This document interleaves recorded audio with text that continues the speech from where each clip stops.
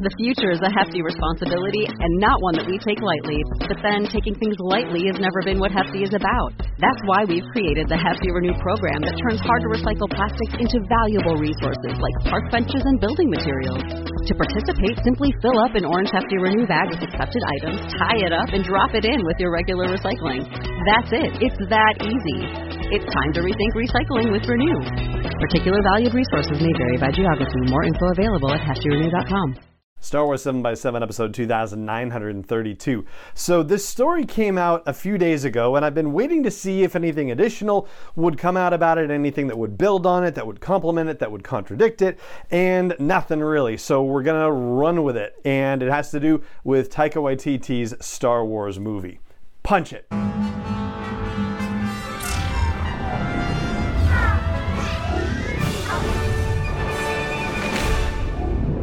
Hey Rebel Rouser, I'm Alan Voivod and this is Star Wars 7x7, your daily dose of Star Wars joy, and thank you so much for joining me for it. So last week in the Hollywood Reporter's Heat Vision column, the folks there said that Taika Waititi's Star Wars movie may be further along than he's been giving the impression of in various interviews that he's been given, because of course he's been doing press for Thor: Love and Thunder, and as we all know, if you're at all involved in Star Wars, it doesn't matter what else you're working on, when you're being interviewed, you're going to be asked about Star Wars, right? So he's been talking about how, he's still working on the script and hasn't given the impression that he's very far along on it, and that's by no means a criticism. That's a recognition of the fact that he's been getting Thor: Love and Thunder ready for theaters. So yeah, he's had a much more pressing priority by comparison. So that brings us to the Hollywood Reporter rumor mill, and they say multiple sources are telling them that the project is eyeing an early 2023 start.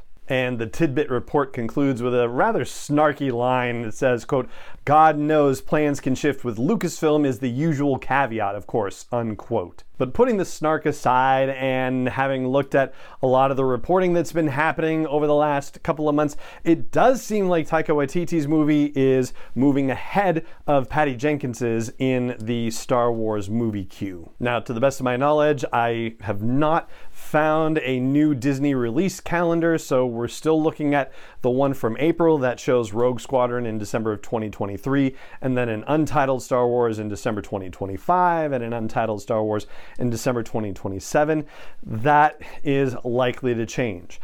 And considering that tidbit from the Hollywood Reporter, if it's accurate, if it is the way that they say it is, then the earliest we could possibly get the next Star Wars movie would be Memorial Day weekend of 2024, which, by the way, there's something already on the calendar for Disney with that one. It says it's an untitled 20th century film, so a Fox movie. But of course, that movie could be shifted around at will. I mean, that's no big deal for Disney, right? They can do whatever they want with it. So the real question, the real mystery is, what shape is that script in, right? Taika Waititi and Krysty Wilson-Cairns are writing the script for this Star Wars movie, and we've been given the impression that it's not that far along.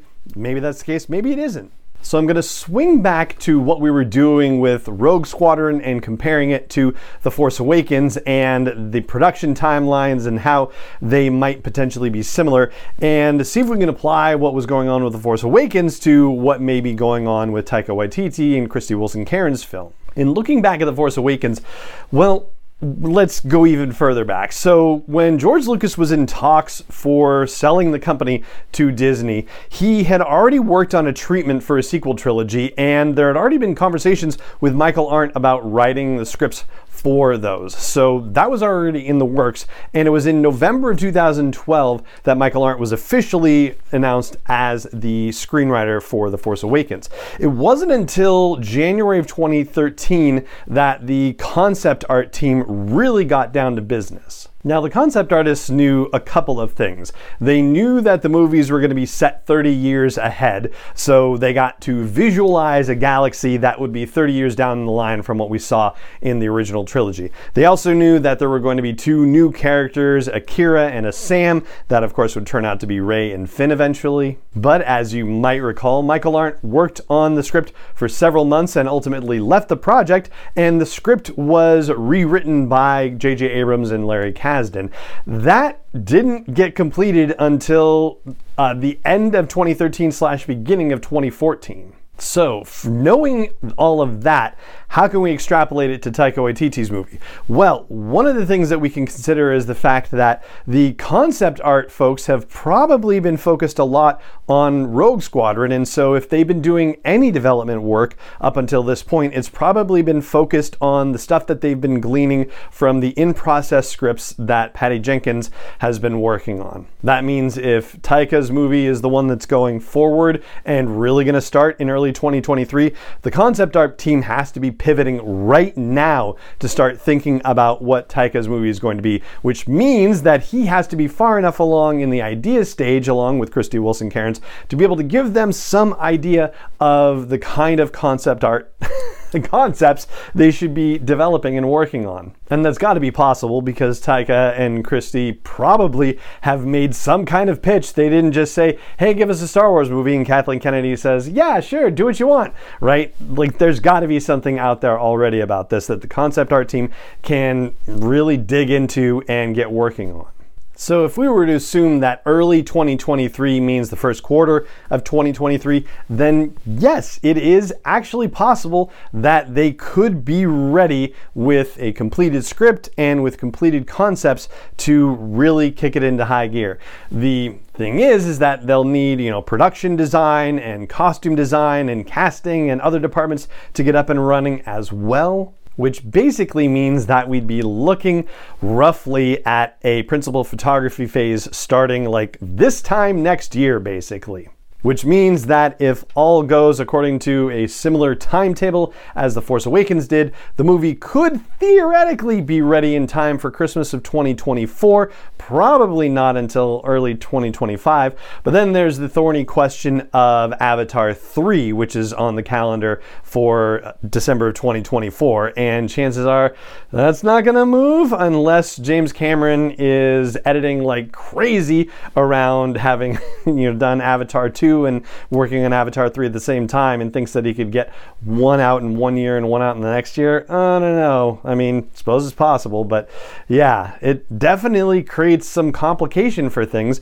And at this rate, you'd almost want to see them move a little bit slower on the Star Wars front. And so maybe it won't be until December of 2025 after all. Meanwhile, they've got a lot on their plate with Disney Plus, as we've talked about many times before on the podcast. They've got a full slate for 2023 and probably something pretty strong for 24 as well. Of course, Disney Plus is the priority of Lucasfilm and of their parent company these days, but there's also the question of production capacity, of Lucasfilm's ability to manage all of these projects at one time. And they certainly seem to be ramping up their capabilities and able to have multiple projects going at once for Disney Plus. It didn't seem like that was necessarily a strength of theirs when they were working through the sequel trilogy and the standalone films. It seemed like it was a little overwhelming from the outside, but it definitely does seem like they're getting their sea legs now,